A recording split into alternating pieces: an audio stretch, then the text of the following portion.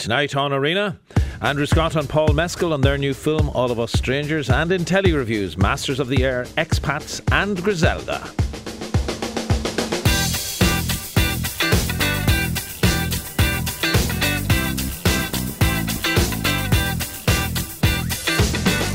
Five 51551 is the text. You can tweet the programme at RTE Arena. Isolation and grief lie at the heart of All of Us Strangers, the new film from Andrew Haigh, starring our very own Andrew Scott and Paul Mescal. Adam, played by Andrew Scott, lives alone in a chic central London apartment, though the building itself is eerily under-occupied. The only other person he encounters is Paul Mescal's Harry, a younger man who hits on him one night after a fire alarm. Through their burgeoning relationship, we hear the tragedy of Adam's young life and his attempts now to reconnect spiritually and literally with his parents, who were killed in a car accident when he was just a child. Acclaimed actors Claire Foy and Jamie Bell play those parents. The movie is adapted from Taiichi Yamada's novel Strangers, and at the weekend I met stars Andrew Scott and Paul Mescal along with filmmaker Andrew Haigh. First of all, let's listen to a scene from the film where Paul Mescal's Harry, a little the worse for wear, knocks on Andrew Scott's character Adam's door, and Harry is holding a very nice bottle of Japanese whiskey. Drink. It's Japanese. It's meant to be the best in the world, but I couldn't tell you why. So. Oh, thanks. Okay. Okay. How about I come in anyway? If not for a drink, then for whatever else you might want. I don't think that's a good idea. Do I scare you? No. We don't have to do anything if I'm not your type. There's vampires at my door.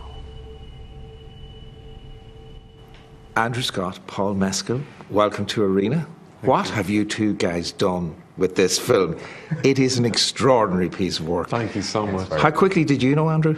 I knew when I read the script that it was an extraordinarily beautifully, specifically written script.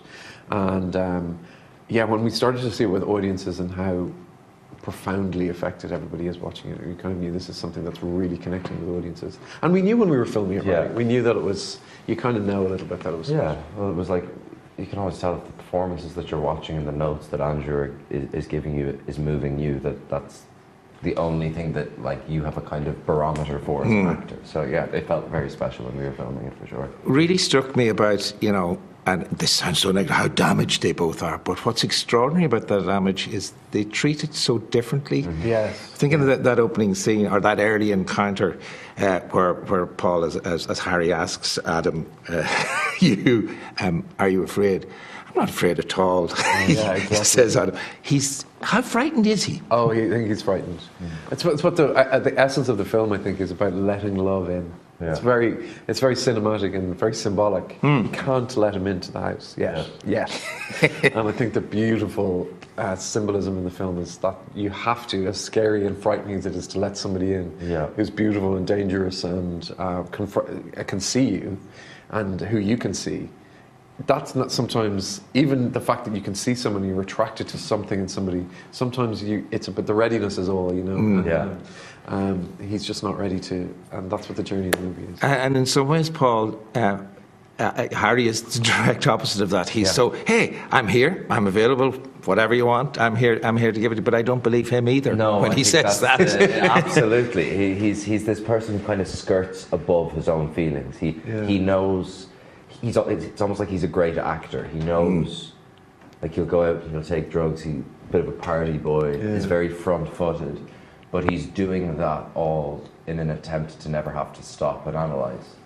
And what I think that they both give each other in the film is Harry gives Adam an energy that's forcing him to kind of ignite, and Adam is giving Harry the space to pause and talk. And well, that's an extraordinary gift and a very simple thing on paper, but a very difficult thing in reality, in life. And I think that they both, the fact that they see each other and know what the other person requires, I find very moving. Me too. Me too. And the other aspect of that is, on the surface they're doing one thing. All of this other stuff is going on internally, and you both play that. We as the audience see that internal life. What kind of work did you do with Andrew Haigh on that internal life, on that background material, if you like? Well, I suppose one of the greatest thing that you can act, I believe, is sometimes forthright is a wonderful thing to act, but sometimes feeling something and presenting something else is a wonderful thing to You're act. the master of that, though. I think it's a gorgeous thing to, because I think for so much of us we have duality going on all the time, that we all have this history that we can't help bringing, and so Andrew's, I think, really recognised that in the script. Andrew Haigh's script was so. It's just, you look forward to acting, you think, wow, it's so much there on the page, and there's so much opportunity for acting, and there's only 4 of us in the film. It's so intimate, so just to be able to do it with the best actors in the world, was extraordinary. And obviously that emotional intensity, people talk about the physical aspect of the relationship, but it's the emotional intimacy between Adam and Harry that I find actually... They're challenging with each other, I'm not right. That's how love, I think, manifests itself. When you say that line, the one when you're like, but it's not, why is it okay? Yeah, you say a thing, Harry says something that he's trying to use his tactics to skirt over the top of it. And you say something that is, like, again, one of the simplest things to say. Yeah. It's so full of love because he's like, explain to me why that's okay. Yeah, and Harry does it to Adam when he goes, oh, well, this horrible thing happened to me a long time ago. And he says, why does that matter? Yeah, why does it matter? It's so loving, it's so beautiful. Yeah. And when you get to act that, and it's just it's expert writing. And then there's that conceit of the parents, and Adam sees the parents as they were when he was 12, when they were killed in that awful car crash. Yeah. So you playing that, Andrew, how far back into your own childhood did you find yourself going? Because there are times you were both an adult and a child when I was looking at you on screen. Yeah, I felt... We shot it in Andrew Haigh, our director's childhood home. Extraordinary. And there was the production design of that house, that suburban house, which is not dissimilar to the little house that I grew up in, in the 1980s, and all the kind of toys that you would have. And you open up the drawer and you think, oh my God, I had that copybook when I was at school. And I was taking pictures and sending them to my siblings and going to remember having this. And there is something that you just remember really in a really sensual way about your childhood home. And that conceit really worked. We didn't know, because Claire and Jamie are younger than me, if that was going to work. But actually it's the role, it's not the age that's interesting, it's the role. And actually, if you can put yourself imaginatively into a childhood place, you do it now. I'm an adult and I still play I'm still a child with my parents. It's essential to be an actor to still be a child in some ways, isn't it? Absolutely, exactly right. Which brings me to how childish are Irish people. What is going on with Irish actors? I mean, look at the Oscars last year. Look at the awards that both of you are hauling in on a regular basis, not just, as I hope, for this film, but for lots of other stuff too. What has caused that, do you think, first of all, Andrew? Because you came from, that kind of late 80s, 90s theatre background. Yeah. I don't know, we were talking about it earlier on. It's a confidence, I think. There's an internationalism that the internet, that being able to audition for international things, and the proximity of actors. I was just saying, when I started off, you had to put your audition tape in an envelope and send it off over to LA. Now you can just send it. So an executive in America will go, well, just get me that person. I don't care how where they are. So it feels, the world just feels a little smaller. Yeah, exactly. I think that helps. So Irish actors are being able to be seen, frankly. I think also culturally we have a history of storytelling. Like it's innate in our culture. Yeah. And I think the thing that I like working about actors, Irish actors in particular, is that they pay attention in equal parts to the character, but also the story. Yeah. I think when I've worked with actors that I haven't enjoyed as much, and it's to do with they're extraordinary actors and great at playing their part, but they don't have an acute awareness of the story. The entire story. And I think that's kind of what I think is maybe definable about Irish acting. Yeah. Or to me, that's what I would say. I see when I'm working with you, I think you have an acute awareness of your character, but also what the story's about. Well, I suppose it means that you have to, in a whole symphony, you have to play the notes are interesting, but it's when you place them and when you reveal stuff, isn't it? And what else is in the music at that moment? Exactly, and you go, I'm not going to play that note yet, I'll play it later. And I also think, I suppose emigration is a big thing, because how you keep people alive is by telling stories about them. And so if somebody has left the country, or if you want to remember Ireland, you tell stories about it, and you tell really specific stories, and probably you never let the truth get out, maybe a good story. Yeah, exactly. Well, thank you both. Thank you so much. Thank you very Wonderful much. performances. Congratulations. Thank you so much. Thank you. God, look at you. What? You were just a boy. And now you're not. No. You look totally different, but it's still you. Well, I thought you'd be hairier. Like your dad. Okay, sorry. I like a hairy chest myself. Christ, do you know who you remind me of? Who? You look just like my dad. Did he? I remember him anyway when I was a little girl. God, isn't that mad? It's like seeing you both exactly the same time. Oh, I've made your favourite. Well, I hope it's still your favourite. I'll just go and pop the kettle on, and then you can tell me everything. A clip there from All of Us Strangers. Andrew Haigh, writer and director of All of Us Strangers, welcome to Arena. What a film you have given us here, Andrew. Tell me your reaction when you read the novel, on which it's kind of loosely based, was certainly the starting point. What was your reaction that made you think, this is a movie? Yeah, it's always so hard. When I first read it, I was like, I'm not sure what this movie is, and I'm not sure that I'm the person to make this movie. And because it's a very traditional ghost story, the original novel, and it's very different from what the film is, but still, there is this central idea of being able to go back into your past, meet your parents again, and that kind of idea of a reunion with even who you were back then, let alone meeting your parents again, was so fascinating to me. And I felt like it unpicked lots of things that I've always been interested in. And this became this sort of strange metaphysical space in order to explore all of those kind of things. And one of the things that you changed from the novel was having the central protagonist as a gay man. What did that open up and allow you to explore? I think it opened up a lot, actually. It allowed me to look, and I'd wanted to do it for a while, about the specific experience of a gay person growing up in the 80s, which, thank God, everything is very different now. It was pretty rough in the 80s for a very long time for a lot of people. And I think that has left a sort of scar and a mark on so many queer people.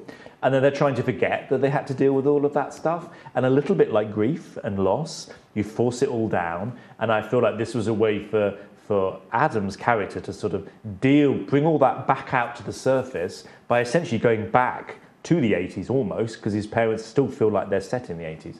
So that was really interesting. And also just a way to talk about queerness in relationship to family, and how that can be quite complicated. And it's still quite complicated for a lot of people. Yeah, it's because in many ways what happens with Adam, the Andrew Scott character, is that Adam comes out to his parents as a whatever, mid-40-year-old man, but they're treating him as if he's still a little 12-year-old in some ways. That's a wonderful dynamic that's created, you know, whether Adam is a child or an adult when he's speaking with his parents in those sequences. You know, I remember one scene where he's wearing pyjamas and think, are they his kiddie? Are they pyjamas he had since he's 12, or are they adult pyjamas? You know, that kind of ambiguity around what what emotional state he's at is very important. Yeah, really important. I think Andrew does such a magnificent job at kind of oscillating between an adult self and the child reappearing in him, even physically. Sometimes he looks younger in certain scenes. And I feel like that is so central to this idea that it's so hard for us to remove our childhood from within us. You know, it's always there. I'm always amazed how much we are still kids, trapped in these adult bodies. You can be 50, 60, 70, and you're still a child, trapped in that adult's body. I mean, none of us feel like grown-ups. And it's so easy to feel like you're suddenly back there again. And that's what's so interesting about those scenes to me, is Adam is suddenly, he's a grown man, he feels like he's all right in his life, and suddenly he feels like he's 12, 13, whatever it was, back there again. And feeling like he used to feel. But there is a sense too, I think, for the artist, whatever that form may be, actor, filmmaker, writer, that inner child, it's vital that inner child is alive and well and talking to you on a regular basis. And it strikes me that Adam's character, the Andrew Scott character, that inner child was so damaged by what happened by his parents. He kind of has to go back and nurture that child. Exactly, and I feel like for him, he's just deadened everything. He's pushed everything down, so much like pain and grief and shame and all kinds of things wrapped up. So obviously the loss of his parents, but also growing up in the 80s gay and all this kind of thing. There's so many things all tangled up together. And I do feel like, there is a sense that it feels like therapy for him almost, to go back in, look at it, feel it, literally experience it again in order to sort of come to some sort of understanding of what you can do to move forward. And the other aspect of that is, of course, the period that he's going back to is when the AIDS epidemic was at its highest, when all the fear was there. And you see that, both Claire Foy and Jamie Bell as the parents, I mean, beautiful performances as well as both Andrew and Paul, that their fear around that in a way that in today's queer world, AIDS is not it's still an issue, obviously, but not a life and death issue necessarily. Yeah, absolutely. There isn't that same fear. Like, I think there's a generation, I'm always interested in this generation that grew up as AIDS was already here in the world. Lots of queer people grew into their sexuality being like, hold up, if I'm going to be gay, I am going to get AIDS and I'm going to die. That is what the fear was. So there's a generation of kids who are now adults, who are now like 40, 50, 60, that grew right into their sexuality with that on their shoulders, and that was a terrifying time. And we see that in the scenes between Harry, Paul Mescal's character, and Adam, Andrew Scott's character, where obviously Harry is a contemporary gay man, and those fears are just not there. Now, he is covering up a lot, let's be honest. He's hiding a lot underneath that. But that dynamic of having the two generations of gay man is interesting too. Yeah, I found that fascinating, about how different it is for a new generation. But also, it's almost like, look what's different, but also look what is the same. So even a younger generation, and it's not even about if you're necessarily gay or queer, but anybody that just feels like they're separate from things can feel incredibly lonely. And I think that's the point. Lots of things have changed, but that doesn't mean that suddenly everybody is finding things easy. One of the things, when I was watching the film first and before I knew about the existence of the novel, you think, this is an incredibly autobiographical piece. It has that feel of it. One of the things that you did, which I think is astonishing, is that you shot the scenes from the 1980s in your own childhood home. How did that decision come about? It came about probably quite just like foolishly almost. I was like, well, I'm imagining a house as I'm writing the script, and I keep imagining my own house. And I hadn't been there for 40 years, more than that, 42 years. So, I realised how strongly imprinted the geography of that house felt in my head. Like, I could remember every single nook and cranny of that house, even though I was really young when I lived there. And so it just made sense. I wanted to go back there for my own personal reasons, to sort of investigate how that felt and emotionally how that felt. And of course, it's a character going back into his past. So I wanted to do the same and throw myself into that to see how it felt for me. I have a funny feeling your inner child had a little chat with you about that one. He was like, you need to come back here. You need to deal with some of this stuff. You need to come back to that environment. And what you mean, you go up, you knock on the door, you say, hi, I used to live here, can I make a film? Yeah. And he was like, oh, great. And then he let us in, and then he allowed us to redecorate it, and I put in stuff that I remembered from my own childhood in there, and the wallpaper on the walls, and the sort of bad fake stone fireplace, and all those things that were, common at that time. And so, yeah, it was a strange exercise for me to unpick, as well as Adam. What emotional weight did that put on you, though? Directing in that house, and as I say, I'm sure some aspects of Adam's character, because you did adapt and write the screenplay, some aspects of Adam's character must be autobiographical. How difficult was it to contain those emotions, or were you right just to let them out? It was difficult sometimes, like especially some of the scenes with the mum and dad, and the scene, when he's talking to his dad, and all the Christmas tree around the Christmas tree. It was definitely emotional for me to have to deal with it. But I feel like it's important as a filmmaker sometimes just to let that out, even on set, to not be afraid of it. Like, I'm asking my actors to be vulnerable. I'm asking them to give something of themselves. So I have to do the same thing in that environment. And so while it was emotional at times and quite difficult, and I would go back home at the night and be like, oh, that felt quite rough. Lots of things are re-emerging. Was difficult.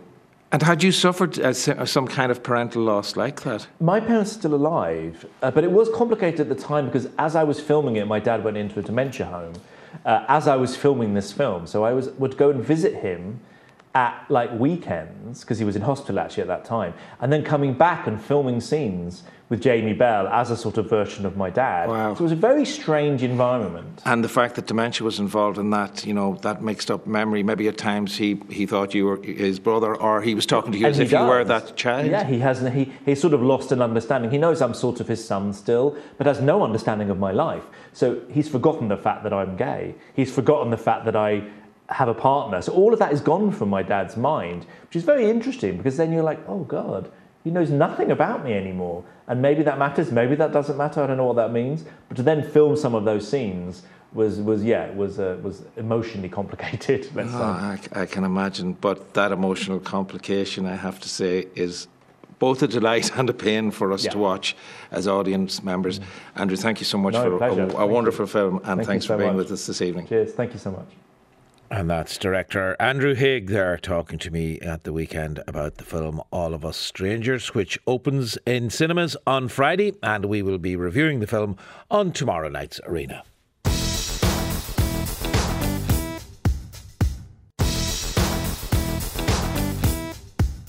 And welcome back to Arena. Reminder that you can watch us on live stream on rte.ie/arena.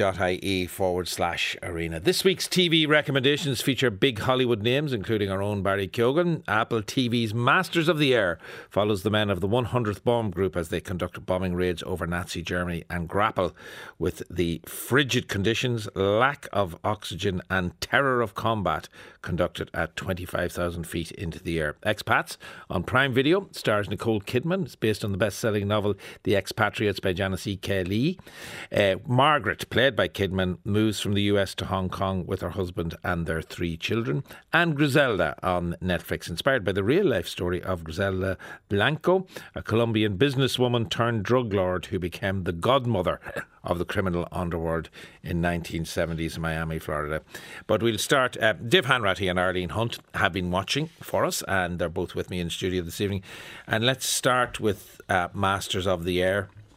Man of the moment, Barry Keoghan is in there. One of the Irish men of the moment, let's be honest. Cillian Murphy would have to be considered a man of the moment as well. And Andrew Scott and Paul Mescal, that I was speaking to earlier, men of the moment. Several of them out there. Andrew, maybe, or Dave, will I call you that as well? A man of the moment, you could say. Dave Hanratty, another man of the moment. The setup here with Masters of the Air, I watched the first episode today, and from the very outset you think, is anybody going to get out of these aeroplanes alive? It's a very frightening setup, based on real life, obviously. Hugely, yes. And this is in the same universe and the same vein as Band of Brothers in the Pacific. It's very much following on from those, to the point that Tom Hanks and Steven Spielberg are on board with this project as executive producers. It's in the works for a very long time, and we finally have it now. And yeah, you're tapping into what the big standout for the show is for me, which is when you get those sequences of these guys fighting in the air in their crafts and their airplanes, it is genuinely terrifying. It does feel like they're encased in a metal box in the sky. And when German Nazi bombers come at them and start tearing their planes apart with their gunfire, it's really scary. Yeah. And it is perilous. And when death comes in this show, and it does come often, it is unceremonious, it is brutal, it is unflinching, and it is genuinely shocking when it happens. And these men, I mean, some of them are majors, as they're referred to in their rank in the army. But these are men. These are for the most very, part, very young. Under 30, the majority I of them. actually looked it up. Most of them are like 1922 range. They're really they're young men, and they're not battle hardened. They've come from basic training, so they come via Greenland, and then they're in the base in the UK in England. Most of them have no experience at all in dogfights or any sort of aerial combat, so they have nothing. So there's a point at the very start of it where one of the majors who goes out initially and has been in fights is told by command, don't tell them what it's like up there. Don't let them know, because at one point, Buck says to Bucky, or Bucky says to Buck, why didn't you tell us what it was like up there? And because if they had even tried to describe how dangerous and terrifying and how you can freeze to death, so many things can go wrong on those planes. These are not so many things can go wrong on planes nowadays, I think about it, but these are perilous situations. And these are B-17 bombers. They're big, heavy bumblebees of things. And coming after them are these tiny little you've got the Luftwaffe, pilots. and they're like wasps. Yeah. So you've got a bumblebee and a wasp. Yeah. And these guys, they come out of the clouds, you can't see them. The Americans are flying in formation, so they have a formated flight, and the Luftwaffe are flying at them from every direction whatsoever, and they're kind of firing. So you've got everyone in very, very perilous positions, because you've got your and gunners. And they're in cockpits with glass, so that the fighter pilots can see but them. But even if they get struck, so there's one scene in particular where the glass is shattered, but the guy in it, he's not hit by fire, but he almost freezes to death. Yeah. When you're that high up and you've got no protection whatsoever, and these are kids. Yeah, so maybe give us a sense of, and there are a lot of characters involved, and you kind of inevitably you get to know some of them, and they're gone quite quickly, because that was the nature of the activity at the time. Maybe explain to us a little bit about Barry Keoghan's character, Lieutenant Curtis Biddick. I have a scene with him talking to Major Buck Cleven, played by Austin Butler, and there's one of the majors who's, I don't know what age he is, in his mid-20s somewhere. Yeah, they're all very young men. Barry Keoghan, it'd be interesting, because this production got underway a few years ago. I initially started shooting in 2021. COVID shut it down numerous times. So I will say from the outset, anyone who's kind of a Barry Keoghan fan in the post-Saltburn craze that we're all in right now, maybe temper your expectations. It's a smaller role than you might expect from him. He's not top billing or anything, but he's commanding in his way. He's doing a very broad New York accent, which I think is kind of hit and miss personally, but he is the star that we know that we're seeing on the rise here. And he's in the ensemble. It is an ensemble, as you mentioned. There are so many people to keep track of, and at times it can be a bit difficult to do that. But, it shifts perspective here and there. I guess if you've got a lead actor here, it's probably Callum Turner, who plays one of the characters alongside Austin Butler. They're the top two guys. Austin Butler plays Major Gale Buck Cleven, and Callum Turner plays his best friend, Major John Bucky Egan. So, Buck and Bucky, they're best friends. And, this thing, it has the feel of an old Hollywood production, the way it looks, the way even the stars look. And, of course, Austin Butler... This was when he was promoting Elvis midway through 2022. He was being asked about this program that he was still working on, and he does have the Elvis voice in this as well, I should say. He's very much doing the southern drawl, but he's a movie star. He has the looks. Callum Turner, movie star as well. He's a UK actor. We talked about him on The Boys in the Boat recently. He's really good at an American accent, but it's the ensemble kind of comes together, and you really do get the sense that these people are comrades. And at the end of the day, they go up in the skies, they come back down, they try and put it out of their heads until they get back up there again. But as Arlene was saying, it is genuinely terrifying when they're up in the planes. And the sequence where you see them heading off to fly, and the guys who are on the ground driving alongside them in the jeeps, waving to them and saying, see you later, hoping they'll see them later. You know the potential for doom is high, and they know the potential for doom is high. They know that for every formation that goes out, not every plane is going to come back, and that's the hard part for them all. They're so young at the moment that they lost, in the first episode, they lost three airplanes with 30 young men on each plane, and they're gone. That's it. They're gone. So it's that sort of devastation in numbers that it's very difficult for them all to take. Let's listen to Barry Keoghan as Curtis Biddick talking to the Major Buck Cleven, played by Austin Butler, and this is a pep talk just before they head out on one of those expeditions for their first bombing over Germany. Strong language in the midst of this clip. As you know, it's our first mission here. I trust you all to remember your training and know your jobs. Let's knock one off and drop bombs on those Nazi fucks, and we get to go home early. Yes, sir. Major here is going to be flying with us. Major, First time in the sawmill, boys. Let's rack 'em up and knock 'em down. Yes, sir. All right, why are we still standing here then? Yeah, definitely a touch of Elvis there from Austin Butler and Barry Keoghan. Austin Butler as Major Buck Clevin and Barry Keoghan as Lieutenant Curtis Biddick from Masters of the Air. Apple TV it's on, isn't it, at the moment? Do we get to know, because it's a very big cast and it is a big ensemble piece, but there's 10 crew members in each aeroplane. Do we get to know the characters? Are they demarcated enough? I think so. And also, I don't mean this to be glib, but you're going to lose a lot of the secondary characters as they go along, because to me, the bombing raids that are going on and the way the bombing raids are set up and the bombing raids that they will be on, there's going to be huge casualties in this. Yeah. There will absolutely be huge casualties. And something just to bear in mind when you watch it, because it's upsetting when you do find yourself fond of somebody and then... Well, and that's a fictional... Well... fiction, based on fact, but they are fictional characters that we're watching. But the main you look at Austin Butler and those. I would imagine, because they're the heavy hitters, I would say that they would be in for most of it. But I wouldn't bet all my money on that though either. No, either would I. No. When I hear two friends that are leading, who are close, something that doesn't sound good. It's not a good place to be. Will you stick with it to the end? I think how many episodes? 9. 9 in total. Yeah. Have you watched the first 2? Drop on Friday. Yeah, I've kind of played ahead. And we can't say too much for spoilers, but it is compelling, it is gripping, and it is interesting to kind of see. It is almost like who is going to make it to the end here, and what will we learn about them. I think the characterization can be a bit thin on occasion, but it's such a spectacle. I mean, almost $300 million was spent on this. Even the opening credits last for 2.5 minutes, and is a mini movie in and of itself. So if you're a fan of spectacle and you're a fan of wartime drama, it ticks cliched boxes, but it does so with incredible panache. And like I say, I can't stress it enough. Those dogfights are really, really scary. And you want to watch it on the biggest screen you can find. Biggest screen you can find. That's for sure.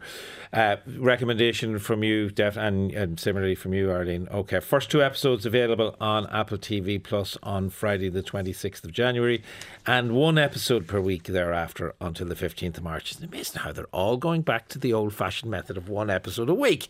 However, let us put that to the one side just for the time being.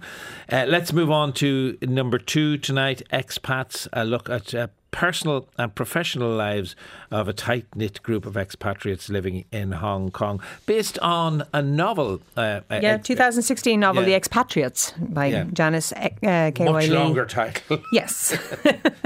But essentially about the same thing. It's about a group of... I think friends of Big Little Lies will enjoy this show. Yeah. You've got your exotic locations, you've got your very wealthy, waspy styled, rich women. You have intrigue, you've got lies, deceit, infertility, a lot of things that will resonate with a lot of people, and you've got a mystery at the heart of it. So I think for fans of Big Little Lies in particular, they will love this.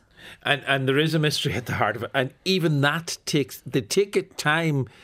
Teasing us with having a lot of information is withheld a lot of the time, Dave, so it's really important not to give anything away really here, isn't it? Yeah, and we've said before the good people at Prime Video are always like, don't reveal anything please guys. So I'm going to try and dance around that, but there is a mystery driving this. There is a tragedy driving this, and it interconnects all these different characters in Hong Kong in 2014 when it's set, and you have kind of characters dealing with their insecurities, their infidelities, their perhaps irreparable trauma. I was really struck by the way that the show looks.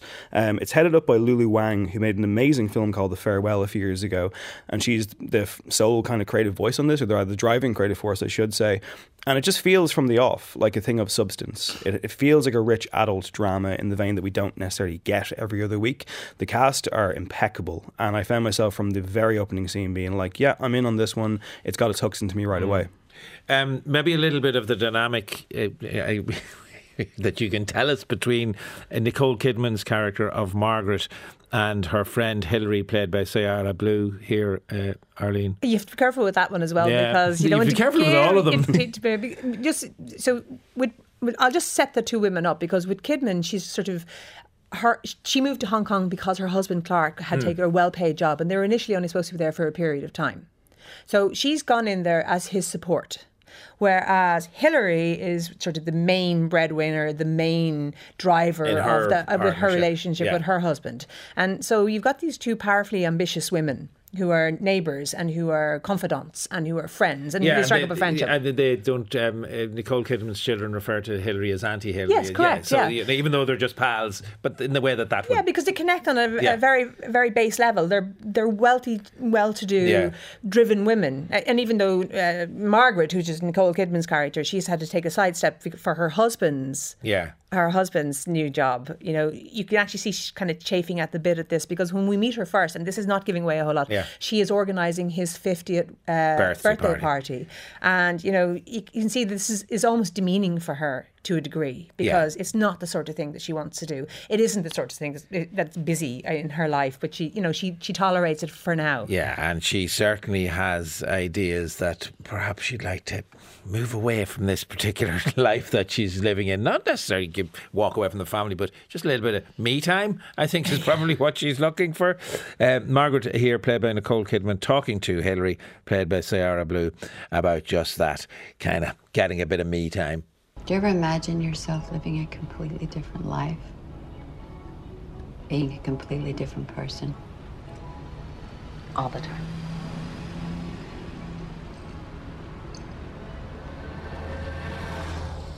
I love my family, but I have this growing desire to leave them.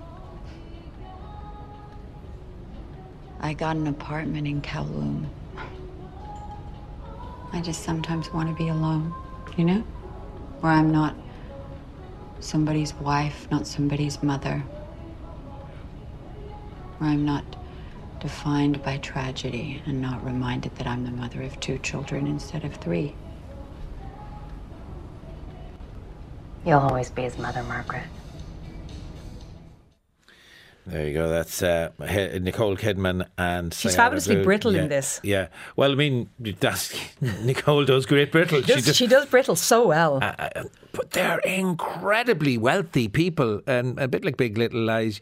Sometimes do you kind of think, really? Well, you do have a really interesting character in this called Mercy, played by an actress called Ji Young Yu, who I wasn't familiar with before, and she's absolutely brilliant in this. So she's kind of our every man, I guess, or every woman, I should say, our audience surrogate into this kind of extremely, as you say, opulent world. And just to go back to her for a second, I mean, I mentioned that the opening of the show is quite arresting, and it grabbed me straight away. One of the reasons is it reminded me of the opening sequence from the excellent film Magnolia, and that's an ensemble cast of characters colliding with each other as well. With this, you get this voiceover talking about kind of case studies in life where tragedies occur and where victims are the focus. And this voiceover says, I want to talk about the perpetrator because that's the most interesting thing, and I am the villain of the piece. And then the story begins to unravel. And straight away I was like, that's a really smart, creative decision. The writing is really strong on this show, and like I say, I mean, one episode in, I wanted to watch the whole thing in one sitting. All right, 6-part limited series, 3 episodes watched. Where is it available? It is available on Prime, isn't it? Yeah, I think Netflix. It's Prime. No, it Prime? It is Prime. It is Prime. Yeah, Netflix is the third one we're going to go to. Right, yeah. Griselda.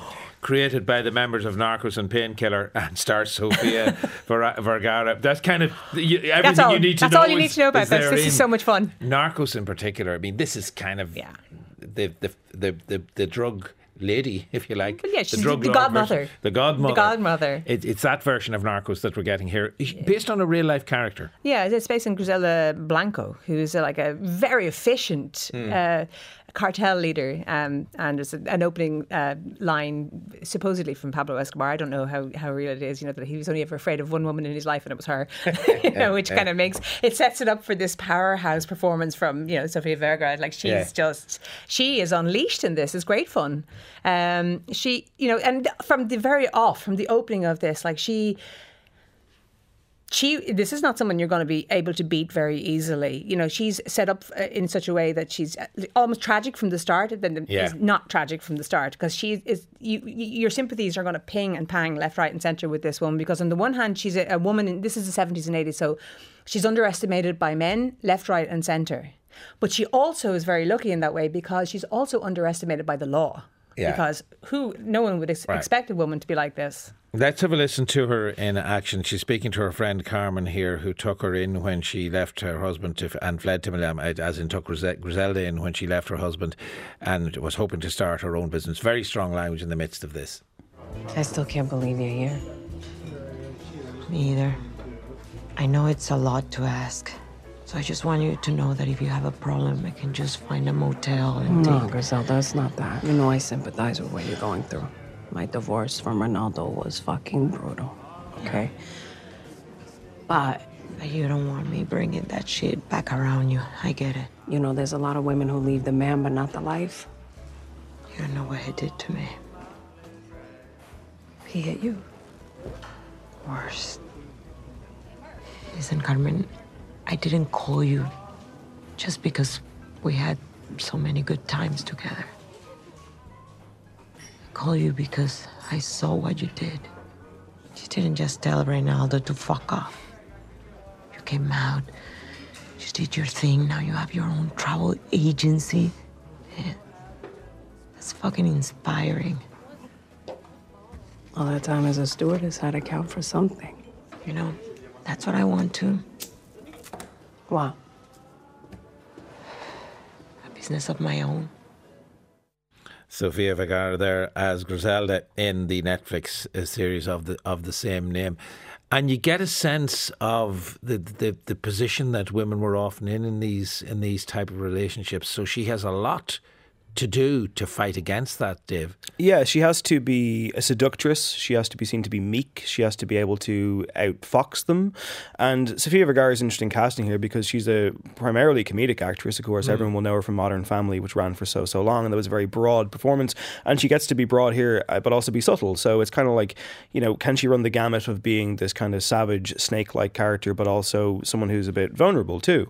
And I guess we kind of see that rise. I mean, the reason to watch this, if you're familiar with shows like Narcos, films like Scarface, etc. We've all seen South American drug cartels and rise to power and fall, etc., etc. But the reason to watch this is to see it from a female perspective.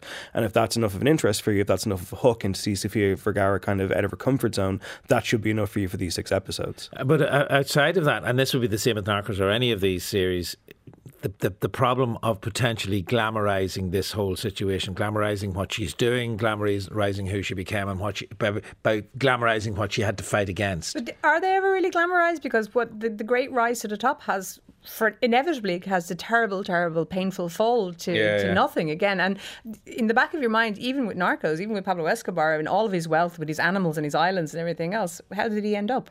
Yeah, you know, and there's no sort of evidence that Scarface, how did he end up? I mean, there's no evidence that the Sopranos, how does anyone end up with these guys? So they can rise to a certain level, but because of the people that they are and where their heart is and where their brains are and where their competition is, you know the inevitable fall is going to be so dramatic and so vicious as well. So I don't find shows that glamorise this kind. They might glamorise a moment in the life of that fraternity or lifestyle, but it's always with such huge cost.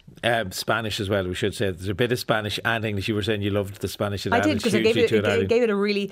There's a way of saying things in Spanish that you don't get the same sound and energy in English, and there's a lot of Spanish in this, but it's great. It's so much great fun, and it just adds to the whole atmosphere of the show. Worked for you too, Dave? Yeah, like I say, it's familiar territory, but I thought it was an interesting new perspective. I don't think that the performance is as strong as some of the reviews I've seen where they've said it's transformative. You know, it isn't. It's a very good, solid performance. It's a solid enough show. It has that kind of Netflix sheen, which I don't love. Feels a bit flat at times, but it's 6 episodes. It moves at a clip, and I think if you're a fan of the genre, you'll be right at home. Love this. Okay, right. That's Dave Hanratty and Arlene Hunt. First 2 episodes of Master of the Air available on Apple TV Plus this Friday.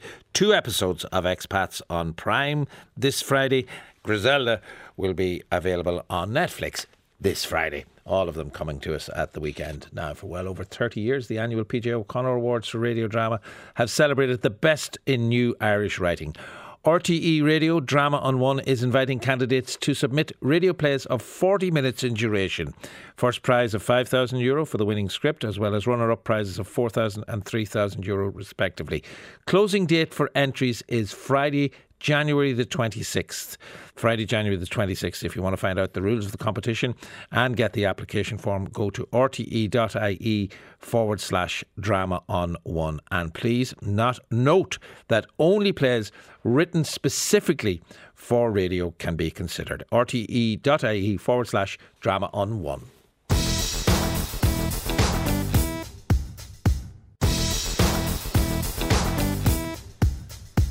The saga of the Parthenon marbles, also referred to as the Elgin marbles, rumbles on in Britain and in their home country of Greece. The marbles are part of a frieze that decorated the ancient Parthenon temple at the Acropolis in Athens and were famously removed by Lord Elgin at the beginning of the 19th century and exhibited in the British Museum, where they have remained ever since, much to the chagrin of the Greeks. Who owns the antiquities is one of the questions posed at this year's Classics Now Festival, and the man who can tease out the question is Director of the Institute of Art and Law and author of The Parthenon Marbles Dispute, Alexander Herman. Delighted to have you on the programme with us this evening, Alexander. You know, even the fact that the Parthenon marbles, many people would say, what are they? The Elgin marbles, people will know almost immediately what you're talking about. That says an awful lot about the kind of confiscation that's involved when you can effectively rename something, Alexander. Yeah, well, thank you very much, Sean, for having me on the program. I very much look forward to discussing these issues with you, and obviously to speaking to the audience next week in Dublin.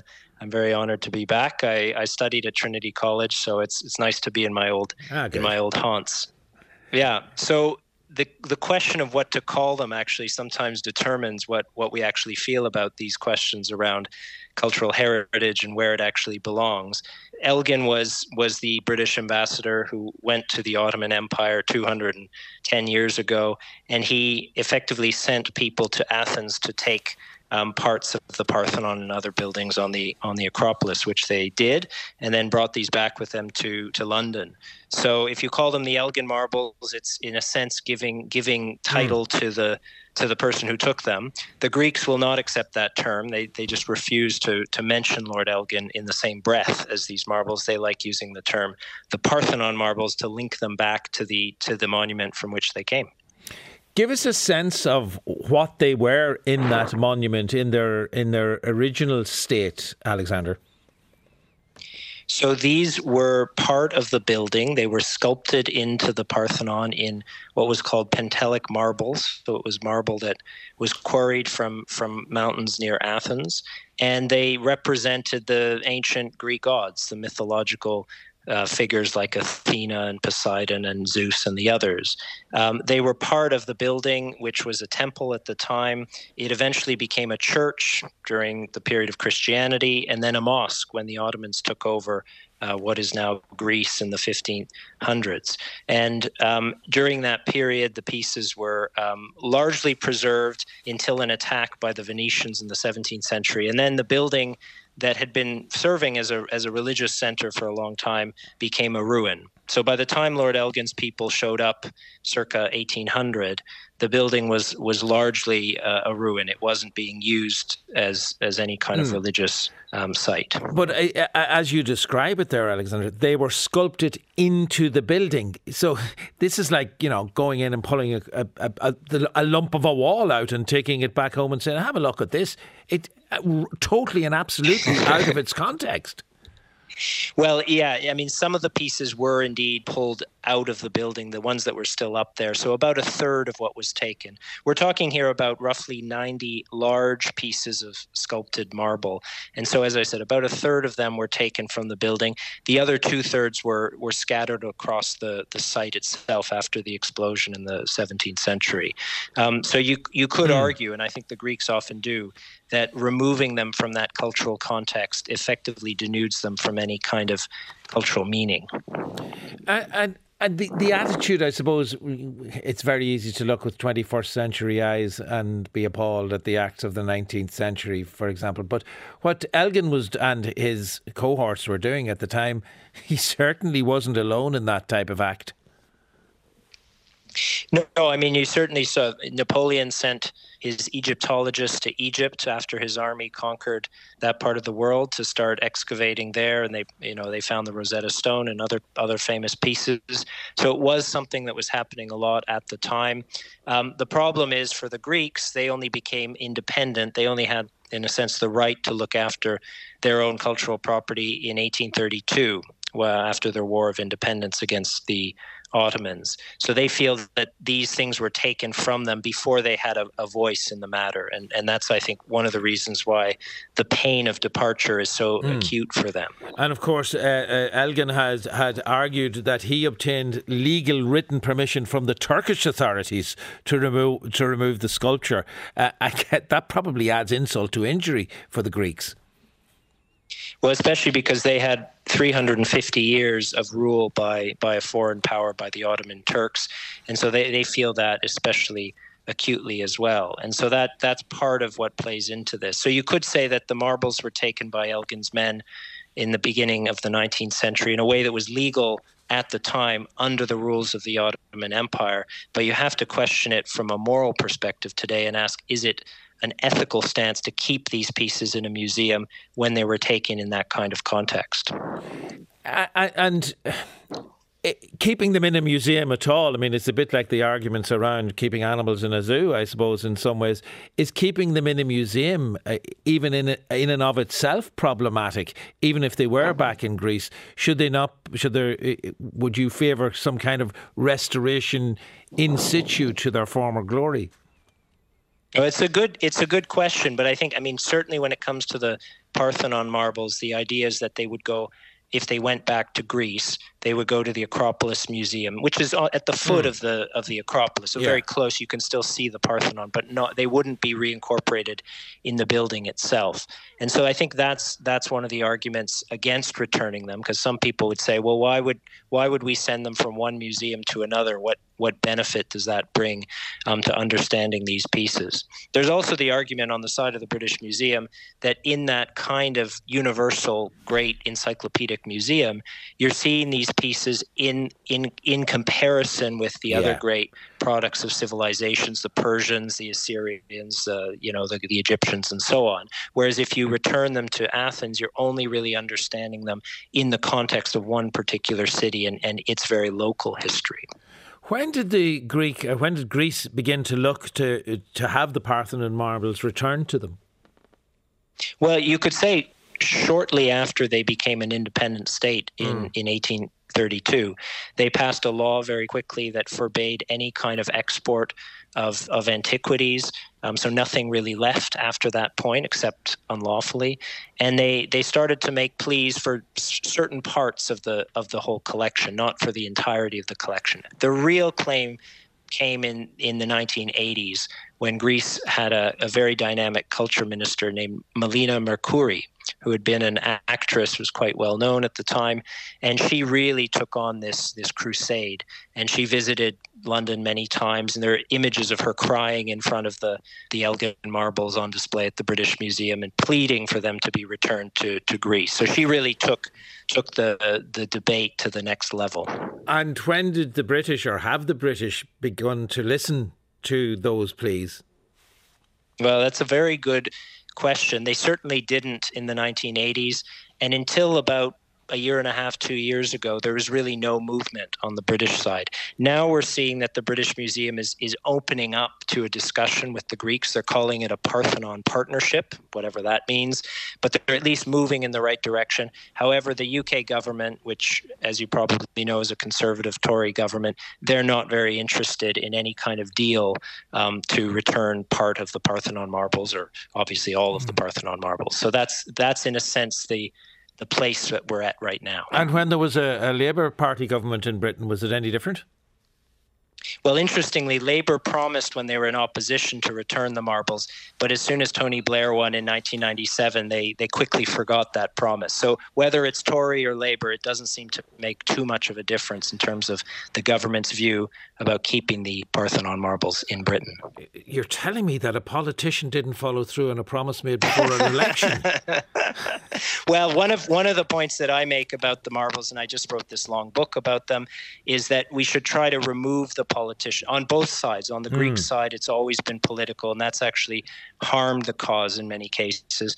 And then on the British side, it's obviously made it very difficult for the British Museum to negotiate directly with the Greeks. So let the politicians take a step back and let the museum professionals and others take center stage here. All right, so the answer to the question who owns the antiquities might be a difficult one to answer, but one thing, who doesn't own them? The politicians. You can answer that question easily for us. Exactly. I think that's fair. They have different interests. They don't have the interests of cultural heritage at heart. They have a political interest at heart. Alexander, I'm sure that the talk will be fascinating because there are many. The British Museum is not the only place that would need to have a little speaking about, and I'm sure that will be part of your conversation. Thanks so much for being with us this evening. Thank you very much for having me. That's Alexander Herman. Who Owns Antiquities will feature Alexander and a panel of speakers, including Dr. Emer O'Connor. Professor Christine Morris will be chaired by Dr. Emily Mark Fitzgerald. It's at Trinity College, February the 2nd at 3 p.m. More information from classicsnow.ie. And just as we finish up, very sad news tonight, given our two broadcasts from Tradfest last night and the night before, which incidentally are available to you on the RTE player.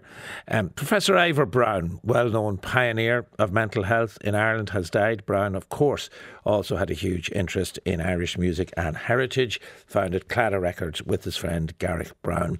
So that sad news, I'm sure, will be reflected in some of the events at Tradfest over the rest of the week. Yes, Jay, grow on. But that is our lot for this Wednesday evening here on Arena. Research this evening was by Niall Fitzmaurice.